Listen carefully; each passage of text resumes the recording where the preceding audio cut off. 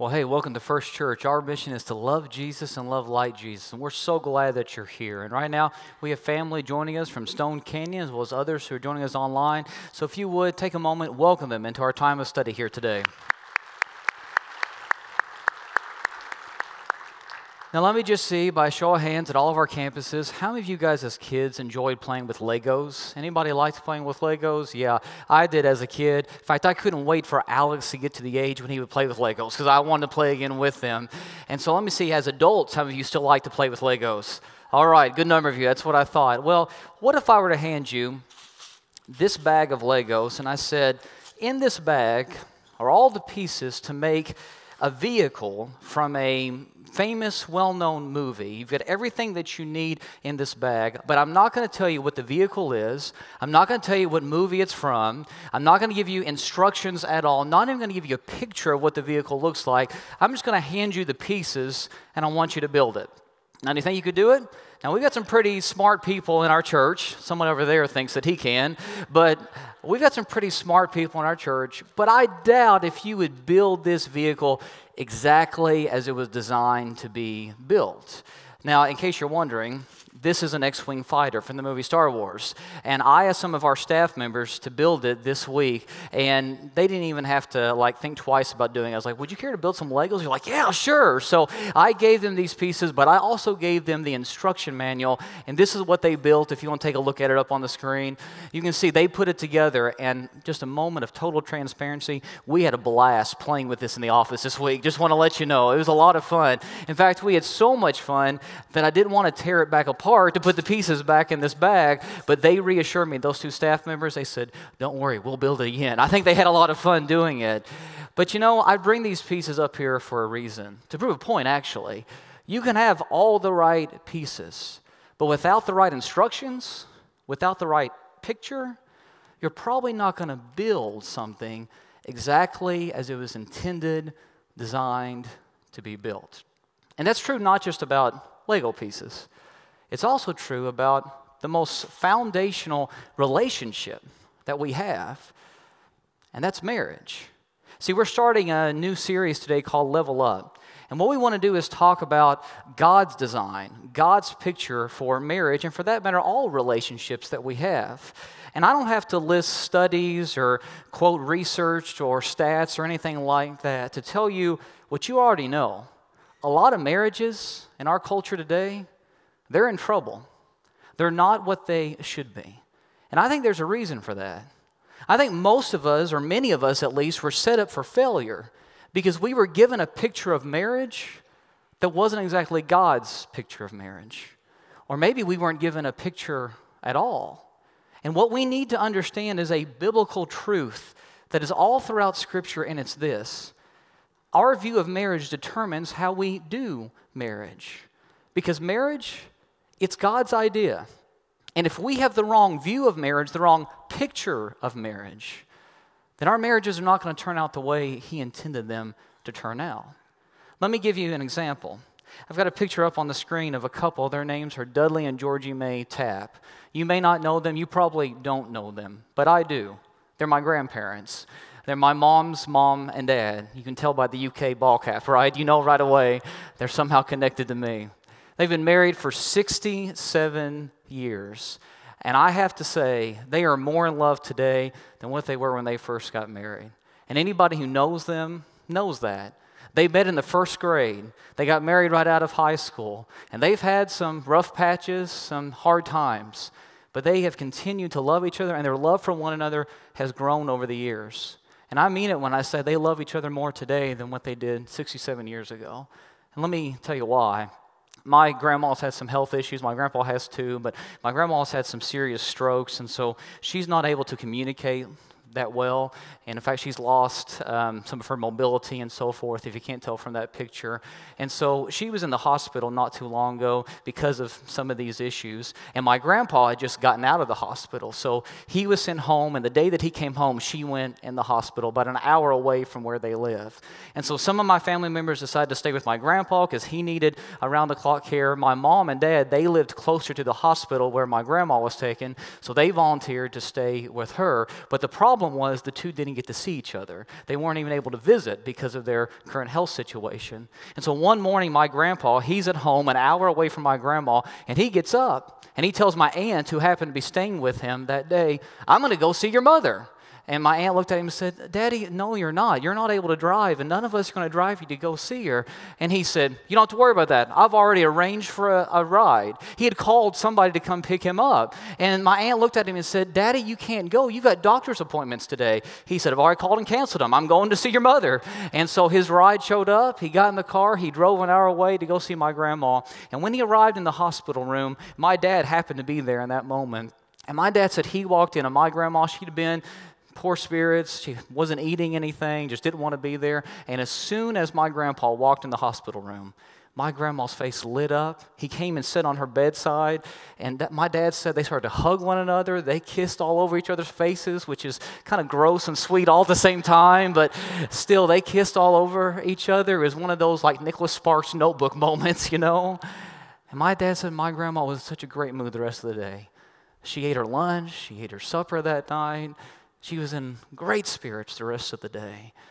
And he was excited too, my grandpa, because they just loved being around one another. And if you were to ask them about their love, they would say their love has grown over the years. In fact, that picture that I put up just a second ago, if you want to put it back up there, that picture was taken just a couple weeks ago. We've had to put my grandma into a nursing home, and so my grandpa went to see her after they placed her in this nursing home, and they sat beside one another and held hands, and my mom sent me the picture. Of course, I wasn't able to be there with them, but my mom sent me this picture on her phone with the message underneath, a text message that said, "Pure happiness," because they are the most happy when they are with one another. And my question is, how do you have that? How do you get to that point? How do you reach that level? Because I haven't been married 67 years. I've married almost 11 years. There's a big difference. And I want a relationship like that. I want a marriage like that. And I'm sure you do as well. How do you achieve that? How do you get to that point? Because we all know not all marriages are like that. Take, for example, this guy. I'm not sure if you've heard of him or not. His name is Lawrence Ripple. He's 71 years old. And just a few years ago, he entered a bank in Kansas City, Missouri at gunpoint. He held the clerk at gunpoint and told the clerk to put a bunch of money in this duffel bag he had with him. The clerk did what he said, put the money in the duffel bag, and then he zipped it up and he told the clerk with the gun in her face, "Call the police now." And then he went over to the lobby of the bank. He sat down in a chair and waited for the police to arrive. The police got there. They walked right up to him. He stood up. He dropped his gun. He dropped the bag of money, put his hands out willingly for them to handcuff him. They handcuffed him, put him in the police cruiser, took him to the police station. No fight whatsoever. And when he got there, one of the officers asked, "Mr. Ripple, how come you didn't put up a fight? How come you didn't try to run? How come you didn't try to escape after robbing this bank?" And he looked at the officer and he said, "I would rather go to jail than go back home." He did not want to go back home to see his wife. And I'm not sure what the reason was, but he didn't want to go back home to see his wife. Now, we can laugh at that, but we all know there are a lot of marriages that are in trouble right now, and it's not a laughing matter. I don't have to quote stats and studies and research to tell you what we all know deep down. A lot of marriages are not where they should be right now. So how do we make sure we don't get to the point of Mr. Ripple, but we have a marriage like my grandparents and others who are like them? How do we get to that level? Well, I know what my grandpa would tell you because he's told me. He would say that for the 67 years of their marriage, there's been one constant factor. And it's that they've kept God at the center of their marriage and at the center of their family. That's their secret. He would openly tell you that. Because like I said a little bit earlier, there's this huge truth that we need to keep in mind that's been forgotten in our culture today, and it's this: marriage is God's idea. It's not my idea. It's not your idea. It's not Dr. Phil's idea or Oprah's idea. It's not the media's idea. It's not our government's idea. Marriage is God's idea. And every single time that Jesus is asked about marriage, he always goes back to the creation account. You know, Adam and Eve in the garden, he goes back to that first marriage, and that lets us know something. Jesus believed marriage was God's idea. It was instituted. It was started by him. And so if marriage is God's idea, then it's a good idea.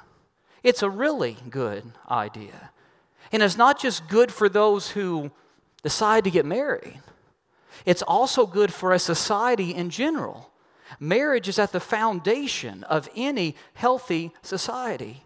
And before God ever established a government, a kingdom, a monarchy, or even a law, God established marriage. It's sacred, and it's at the foundation of human civilization. And that's why we here at First Church feel it's so important that we go through a series like this. Because it doesn't matter if you're married, single, divorced, engaged, or anything else. Understanding God's design for marriage is important. It will strengthen our own marriages if you are married. It will strengthen the society and the culture that we live in if we have healthy marriages and if God's view of marriage is on display. And it will strengthen a church. Because God's design for marriage, when it is displayed, it teaches people about God's character. And not just that, it shows us how to have healthy relationships in every other area of life. But even with that said, I know a series like this can be a little uncomfortable for some people. Well, let's just be honest, it can be a lot uncomfortable for some people. Some of you listening to this message right now, you're single and you don't want to be. You desperately want to be married. But that hasn't happened yet. Others of you listening to this message, you've been married in the past, but something has happened and you're not married anymore. And there's a lot of pain and a lot of hurt that goes along with that. Some of you in the room today or listening at one of our campuses, your heart is starting to beat a little bit faster right now because you are married, but your marriage isn't good. Maybe some people know about it. Maybe you've even sought counseling and some outside help, and right now nothing seems to help. Maybe you haven't told anybody. Maybe only you and your spouse know. But you know deep down, things aren't right. And so a series like this, a sermon like this, can make you feel a little nervous. I get it. I just want to let you know, whatever your situation is right now, we as a church, we love you, and we are here for you. And the point of this series is not to exclude anyone. It's not to isolate anybody. It's not to leave anybody out. It's not to shame anyone. It's not to guilt anybody. It's not to condemn anyone. Your identity, your value, your meaning is not wrapped up in your marital status. Your identity, your value, your meaning is based on your relationship with Jesus Christ. And you can be a whole and complete person in Him and Him alone. In fact, He's the only way for you to be a whole and complete person. So I just want to get that out there right now. This series is not to condemn anybody, nor is it to isolate anybody. This series is simply meant to present God's view of marriage, His picture of marriage, because we believe God has a very different picture of marriage and relationships, for that matter, than our world has.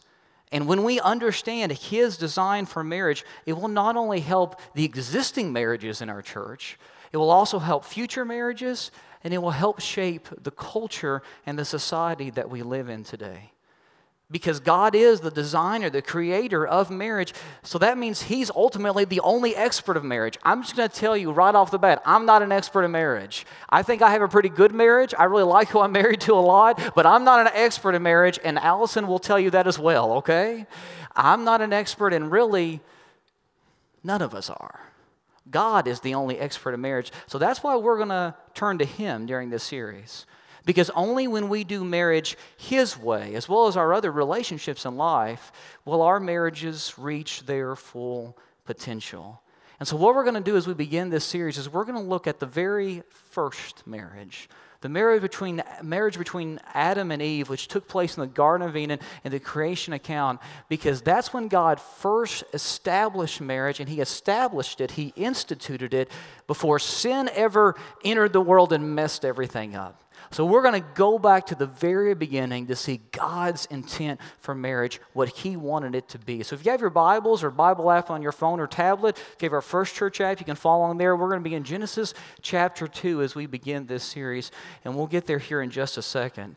And in Genesis chapter 2, what we see is the lead up to the very first marriage between Adam and Eve. And at this point, Adam has already been created along with all the plants and the animals and stuff like that, but Eve hasn't been created yet. And that's where we're going to pick up the story, Genesis 2, verse 18. And the Bible says this: "The Lord God said, 'It is not good for the man,'" speaking of Adam, "'for the man to be alone. I will make a suitable helper for him.'" So right off the bat, we see something very interesting. And I want to pause here for a second before we go any further. Because what we see is the very first time in the history of creation when God says something isn't good. See, up until this point, over and over again, as God has created things, He has said over and over again, "It is good, it is good, it is good." You go back and you read that creation account in Genesis, and when He created the sky and the stars, and He created the waters and the land, and He created animals and plants and all that good stuff, every single time God said, "It is good, it is good, it is good." And then when He created mankind, He said, "It is very good," because the human race was the crowning jewel of His creation. He said, "It's very good." But the first time that God ever said something isn't good is when He saw man alone. And that tells us something. Loneliness, it is our original weakness. We are not at our best when we're alone.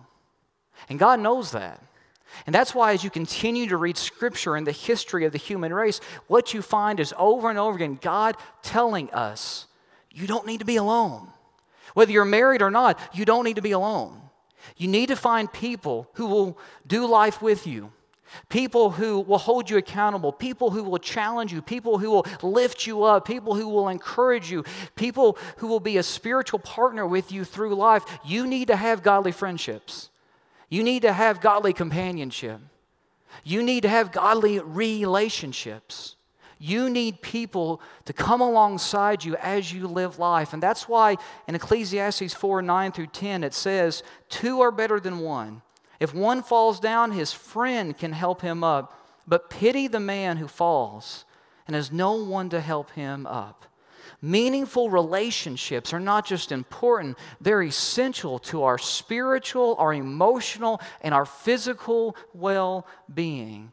And that's why we believe the community of believers, the church, is so important. Because whether you're married or not, whether you have family members that are there for you or not, you can have a church family that surrounds you through life, that can help you and support you and guide you, that can pour wisdom into you. And you might think, in a church this size, how am I ever going to get to know somebody? That's why we believe so much in our groups ministry here. Because you can join a life group and get to know people. And maybe you join one life group and it's not for you. Well, join another one. That's all right. In a life group, you get to know people on a personal level, people who are going to do life with you. I mean, just this past Wednesday night, my life group met and we played some games. We decided to do something a little different than just our typical Bible study, and we decided to do some games together. We played some minute-to-win-it games that a couple in our group made up, and it was hilarious watching us try to do these games together, and it was fun, and nobody was worried about what anybody else was thinking about them. We were just enjoying one another's company, and that's a group that Allison and I were doing life with. God wants that for you, and we want to help you find that here at First Church. That's why we believe groups are so important. But as you read on through the Genesis account, what we discover is that at the pinnacle of all human relationships, and the place where the greatest intimacy can be achieved, is in the exclusive relationship between one man and one woman in marriage. And so let's read on Genesis 2, verse 20. And the scripture says this, if you want to follow along with me. It says, so the man gave names to all the livestock, the birds of the air, and all the beasts of the field. But for Adam, no suitable helper was found. So the Lord God caused the man to fall into a deep sleep. And while he was sleeping, he took one of the man's ribs and closed up the place with flesh. Then the Lord God made a woman from the rib he had taken out of the man and brought her to the man. The man said, this is now bone of my bones and flesh of my flesh. She shall be called woman, for she was taken out of man. For this reason, a man will leave his father and mother and be united to his wife, and they will become one flesh. The man and his wife were both naked, and they felt no shame. Well, in this first marriage, there are a few things that stand out to me that I think reveal God's design for marriage, what He intended for us in marriage, and I want to share them with you. And the first thing that stands out to me is a word. It's the word helper. I'm sure you saw it. The Bible says that no suitable helper was found for Adam, so God brought Adam a wife, Eve. And I love that terminology where it says God brought Eve to Adam. God brought the man a wife. I think that's the equivalent to God the Father walking Eve down the aisle. You know, you wonder today why a father walks his daughter down the aisle and gives her away to her future husband. I think it's found right there in Scripture. God gave the first wife to the first husband. I think that's a beautiful picture. But I also know that when some people read this passage, they don't like that word, helper, because they see that word helper as a degrading term or a devaluing term, and they just don't like it because they see it as demeaning. But it's not. It wasn't meant to be in any way. See, don't import a bunch of modern-day language to helper, which doesn't apply to God's original intent. This word helper, this is the only place in Scripture it's used. This Hebrew word is actually used over and over again in the Old Testament. And you know who this word is mostly applied to? God. God is called the helper of mankind, of the human race, over and over and over again. This is not meant to be a demeaning or a devaluing word at all. It's used of God at times. I love James E. Smith's definition of this word in his commentary on the Pentateuch. Dr. Smith taught for years at Florida Christian College. And listen to what he says in his commentary on this word. He says, the implication is that the woman about to be created would be man's helper. The Hebrew word does not connote inferiority. She was not to be man's servant. The word helper is elsewhere used of God Himself. He is man's ultimate helper. The word points to strength and wisdom. So this certainly does not mean that women in any way are less than men, but that a wife, she provides a husband with a certain strength he does not have on his own. And I think the Bible teaches that the opposite is also true. You see, here's the first thing that we can see about God's design for marriage. God designed marriage to be a relationship where husband and wife complement one another. Rather than competing with one another, which is what our culture tells us we need to be doing, by the way, rather than competing with one another, God says husband and wife, they're to complement one another.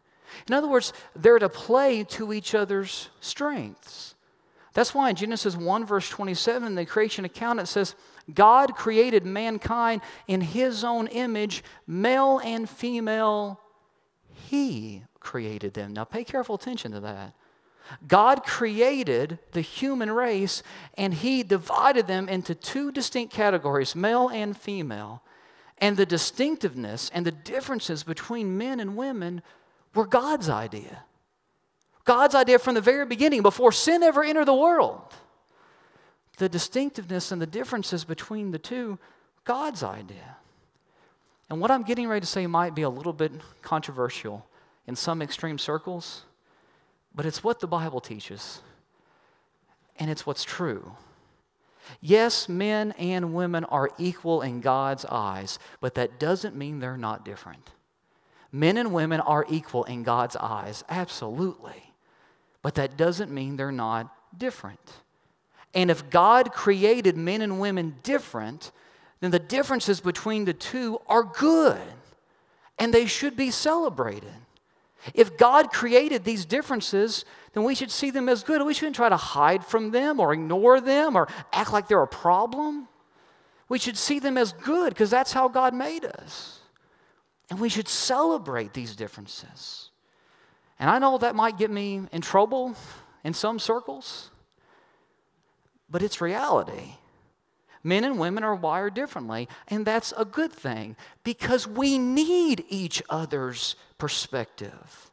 In any attempt to disregard or ignore the differences between men and women leads to chaos and turmoil and dysfunction, not just in a marriage, but also in society.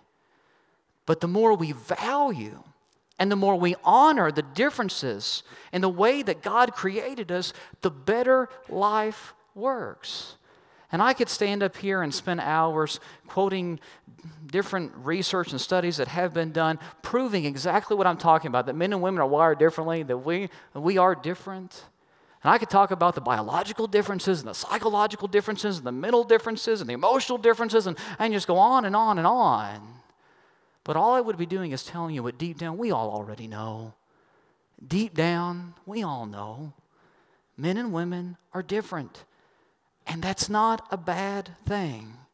Because when the two come together and they complement one another the way that God intended, they create something that neither one of them could have created as individuals. Guys, marriage isn't a contest. Husband and wife, they're on the same team, and both genders bring to marriage something that the other doesn't have on their own. And early on in my marriage, Alice and I decided we were not going to dwell on each other's weaknesses because we have them. I have a whole lot more than she does. And again, if she was up here, she would tell you just that. I have many more weaknesses than she has. But we decided early on we were not going to dwell on each other's weaknesses. We were going to play to each other's strengths. Because we know that in a marriage, we're here to lift one another up. Part of lifting one another up is sometimes holding each other accountable and stuff like that. But in the end, the point is to lift each other up. Marriage wasn't designed for us to compete with one another, but to complement one another. And then the second thing that stands out to me in this first marriage comes from verse 25. If you want to look at that verse, when the Bible says, the man and his wife were both naked, and they felt no shame. Now, just imagine that for a moment, no shame. We bring shame with us everywhere, don't we? I mean, we bring shame and guilt with us everywhere. And I think the reason why we do is because we live in such a judgmental culture. But God designed marriage to be a relationship of unashamed intimacy. Our passage talks about husband and wife becoming one flesh, and I think we all know what that means. I mean, we're adults here. We know what that means. We know that this is a biological thing, but it's far deeper than that. It's also a spiritual, mental, and emotional union that can only happen in the context of marriage between one man and one woman. It's a level of intimacy that can only be experienced within the confines of marriage. And when you guard that intimacy and protect it in marriage, you experience what our world doesn't want you to experience. You experience what our world doesn't want to tell you about. You experience the blessings and the promises of God in your marriage, in your family. See, the first couple, Adam and Eve, they didn't have to hide anything from one another. They didn't have to hold anything back. They didn't have to put on a show. They didn't have to pretend. There was no pretense. They had pure, undefiled, and unashamed intimacy. And that's what marriage was intended to be. Marriage was intended to be a safe place where we can be totally transparent and not fear rejection, where we feel no shame and find complete acceptance. Guys, my wife, Allison, she knows me better than anyone. She knows all my issues and my problems. She knows all my flaws. She knows all my scars. She knows me better than anyone. She knows things about me that no one else on earth knows. And yet she doesn't run from me. She's not repulsed by me. She should be, but she's not. She doesn't run from me. You know why? Because we love each other in spite of all those things. We have that total intimacy to where we can be ourselves around one another and not have to fear rejection. But instead, we find acceptance. And honestly, I think that's what makes marriage fun. I think the reason why for some people marriage is such a chore and such a burden is because they don't have that unashamed intimacy that God intended them to have. You know, there are times that Allison will laugh at me, and not because she's making fun of me, she does that occasionally too, but she will laugh at me because she finds me funny. She genuinely finds me funny, and other people don't. I'm not that funny. I know I'm not. And there are times that we'll be in a crowd of people, a group of people, and no one else is laughing at what I'm saying, but she's cracking up because she gets me. She understands me, and I love that. And there are also times when I do some dorky things. I can be a dork at times. Wives, if your husband's going to be a dork, no, I'm just kidding. Don't raise your hand. But, you know, I can be a dork at times, and she will look at me and just smile and laugh, and she gives me this look like, yeah, I know you're a dork, but you're my dork, you know, and I just love that. I love those moments because we can just be us, and everybody else, no matter who they are, even my best guy friends in the world, there are times when I'm trying to act a certain way. But around Allison, I can just be me. And it's a beautiful thing. It's a beautiful thing to have someone where you can be totally naked with. Physically, emotionally, spiritually, mentally, whatever, and feel no shame, but find total and complete acceptance. Isn't that a beautiful thing? And that's what God intended. And I don't know why anybody would want to mess with that design. Because what type of God comes up with something like that? A really good God. And I don't know why anybody would want to mess with his design, but yet that's exactly what our enemy wants. Our enemy wants to rob us of that unashamed intimacy that God intended for us to have in marriage. He wants to rob us with that intimacy with things like pornography, extramarital affairs, or premarital sex. And so if you're married today, let me just challenge you. I'm going to say this because I love you. Guard that intimacy with your spouse at all cost. Maybe you've messed that up in the past, but it's not too late for you to come back. From this day forward, guard that intimacy at all cost. Because there's something special in the marriage that you need to preserve. Both of you need to preserve together. And if you're not married yet, guard that intimacy for your future spouse. Guys, whether you're married or not, do not unbutton or unzip any article of clothing that is not on someone you're married to. Okay? Because when you do, you rob the marriage of what God intended it to have. Now, like I said, if you've already crossed those lines, you can come back. There is grace for you, there is healing for you, and God wants to give you restoration, and you can have that intimacy again in your marriage. So if you've already crossed those lines, it's never too late to come back and start guarding that intimacy now. But you will never experience the type of relationship, the type of intimacy that your soul longs for unless it's within a committed marriage relationship. And I'm just going to let you in on a little secret. Our culture, our society, they don't have a clue what they're doing when it comes to relationships. I mean, just watch The Bachelor or The Bachelorette, and you'll know exactly what I'm talking about. Follow TMZ and see what the celebrities are doing in their marriages and their relationships. Our culture doesn't have a clue what they're doing. And that's why we need to follow God's design. Because in His design, He intended us to have unashamed intimacy, and who would want to mess with that? One reason why I think God designed marriage this way is because He wanted our marriages to reflect the love that He has for all of us. God knows everything about us. He knows us better than we know ourselves, and yet He isn't turned off by us. He isn't repulsed by us. He doesn't run from us. Instead, He loves us in spite of us. And on a very different level, I believe that that's why the church should offer people acceptance. Because it's interesting to me in the New Testament that Paul, he uses marriage to illustrate the ministry of the church. In Ephesians 5, verse 31 through 32, Paul writes, "For this reason a man will leave his father and mother and be united to his wife." Heard that before? And the two will become one flesh? That's straight out of Genesis. Then Paul goes on to say, this is a profound mystery, but I'm talking about Christ and his church. It's interesting to me that Paul compares the ministry of the church to a marriage relationship. When people come here, they should not fear rejection. Now, it doesn't mean that we're not going to teach them the truth and Jesus isn't going to change them. That's the hope. Just like in a marriage, hopefully over time, because of your marriage, you become a better person together. And so when people get united with the church, they become more like Christ, and Christ does change them. But when people first show up here, they should not receive judgment, but they should see the love and the acceptance of the grace of God. And so we want to be a church that offers to the world what maybe they're not finding anywhere else, where they find acceptance and help, not rejection. But there's one more thing I wanted to point out about God's original design for marriage, and it's this. God designed marriage to be a lifelong journey we do with Him.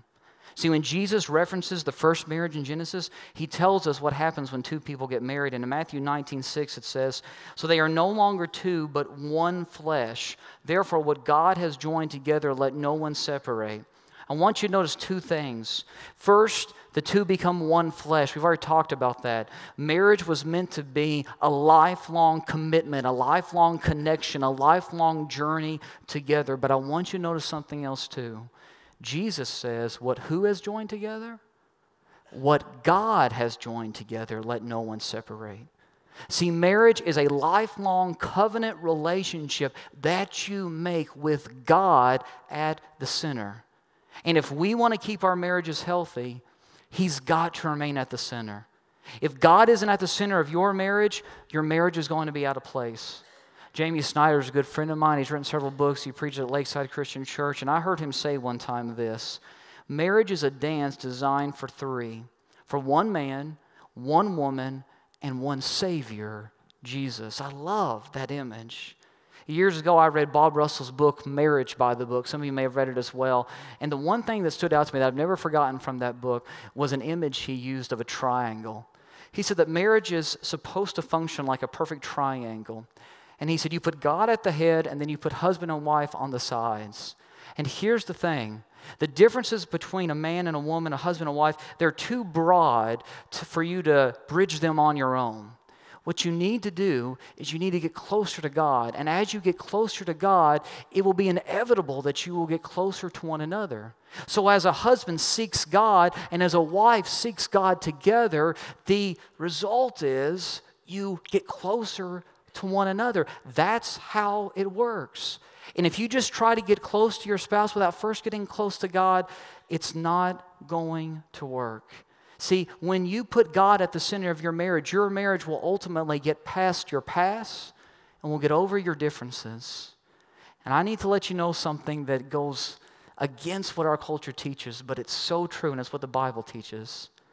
Your deepest needs are met through your Maker, not your mate. Let me say that again. Your deepest needs are met through your Maker, not your mate. So many marriages in our society today fail because people are looking to their spouse to fulfill their deepest needs, and that never works. Don't put your spouse up on a pedestal. Don't put those unrealistic expectations on your spouse. Don't ask your spouse to do something for you that only God can do. Instead of putting your spouse up on a pedestal, picture you and your spouse on the same platform, where you're both moving in the same direction, where you're both moving closer to God, following Him together. Because as you move toward God, you will move closer to one another.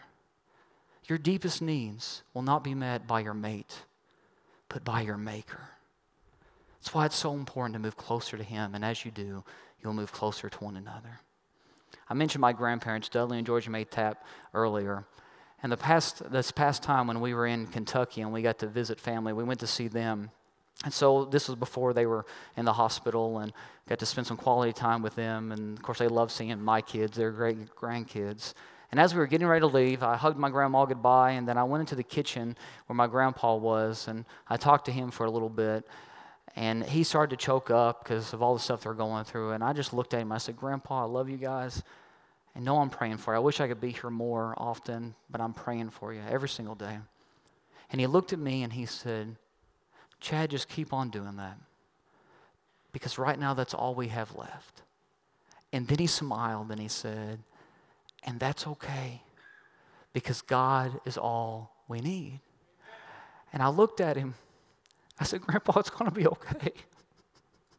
Because I'm looking at this frail man.